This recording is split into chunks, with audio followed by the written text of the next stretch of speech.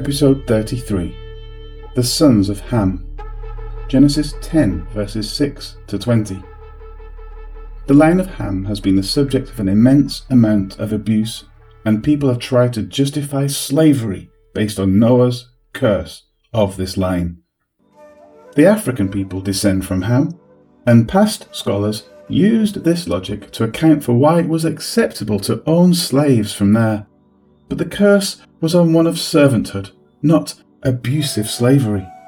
Overall, Ham is the great ignored figure of Noah's blessing, and the people groups who make up the sons of Ham remain relatively outside of the main scope of the world's attention, despite being the talent behind many amazing inventions and achievements.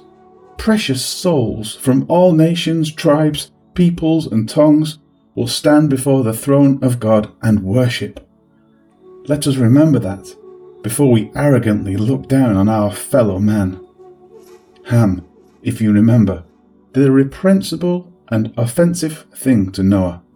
But God had already blessed Ham, and so instead of cursing his youngest son, he turned and cursed his youngest son's youngest son.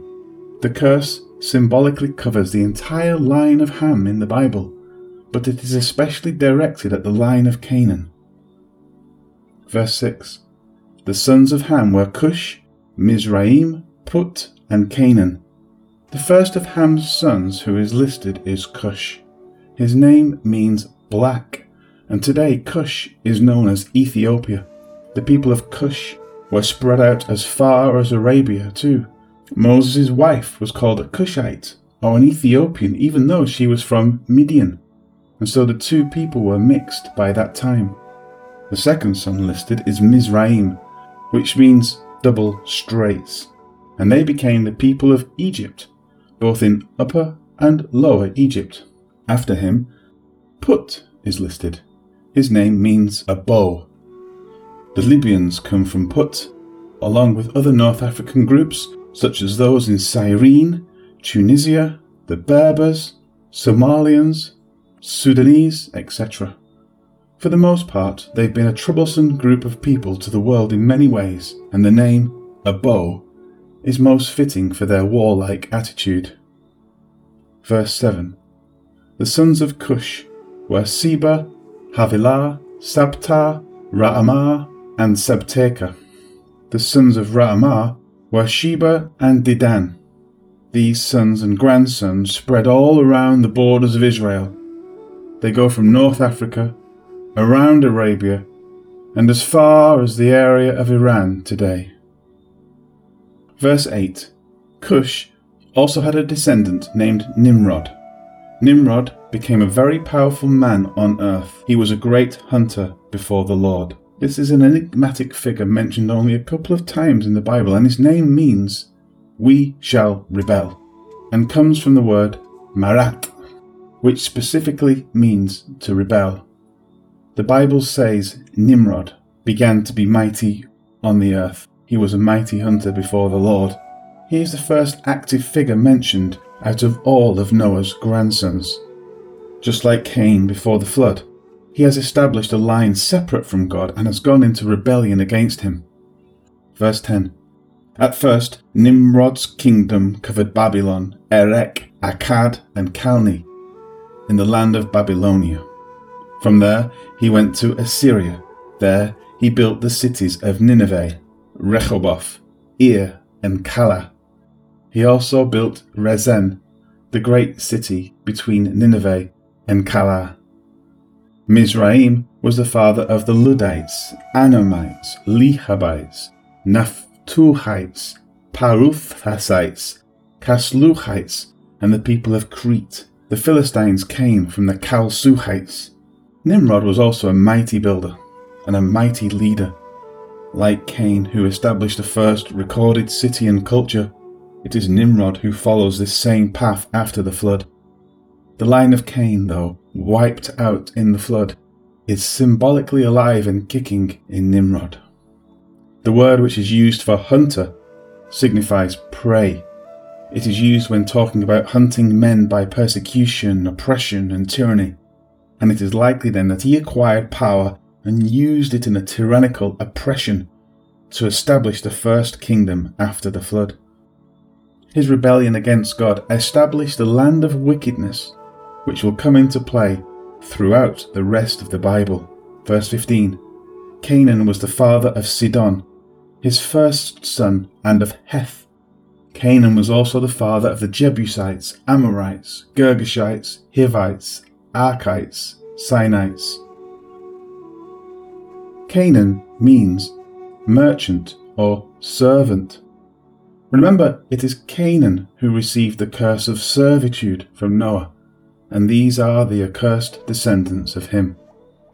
2 episodes ago, Simon of Cyrene was brought to our attention as one who carried Jesus' cross. Here is the account.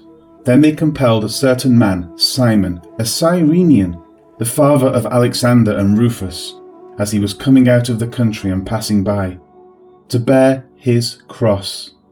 And they brought him to the place of Golgotha, which is translated place of a skull. Mark 15 verses 21 and 22. And it's very likely that this son of Canaan not only served Jesus, but became a servant of Jesus. In Paul's closing comments to the Romans, he writes this: Greet Rufus, chosen in the Lord, and his mother and mine. It is believed that the Rufus mentioned here is the same Rufus who was the son of Simon, who carried the cross. Simon, then, was the ultimate fulfillment of Noah's word of curse. A servant of servants ye shall be. Jesus, the suffering servant, was served by this son of Canaan, who carried his cross for him even to Golgotha, where all curses find their termination. Remember what happened between Peter and Jesus on the night he was betrayed? Simon Peter said to him, Lord, where are you going? Jesus answered him, Where I am going, you cannot follow me now, but you shall follow me afterward. Peter said to him, Lord, why can I not follow you now? I will lay down my life for your sake. Jesus answered him, Will you lay down your life for my sake? Most assuredly I say to you, the rooster shall not crow till you have denied me 3 times. John 13 verses 36 to 38. Simon of Cyrene, the son of Canaan, replaced Simon Peter, the son of Shem, who promised Jesus he would even go to death with him. If we pay attention to the tribes of the people as we read the Bible, we will find riches and treasure there about the 3 sons of Noah. Verse 18 and 19. Arvadites, Zemarites, and Hamathites, the families of the Canaanites scattered. The land of the Canaanites reached from Sidon to Gerar as far as Gaza, and it reached to Sodom, Gomorrah, Admah, and Zeboim as far as Lasha. These locations are given to indicate that the Canaanites settled in the land that would eventually be given to Abraham, and then to his son Isaac, and then to his son Israel. Our final verse, verse 20. All these people were the sons of Ham. All these people had their own languages, their own lands, and their own nations. Many of these people groups were destroyed in conquests and battles, but many of them survive partially intact, or after having interbred with other people groups. The accomplishments of these people have been immense, and today Ham's children fill the earth. 2 of the great ancient empires of the world, the Egyptians and the Sumerians, were from Ham.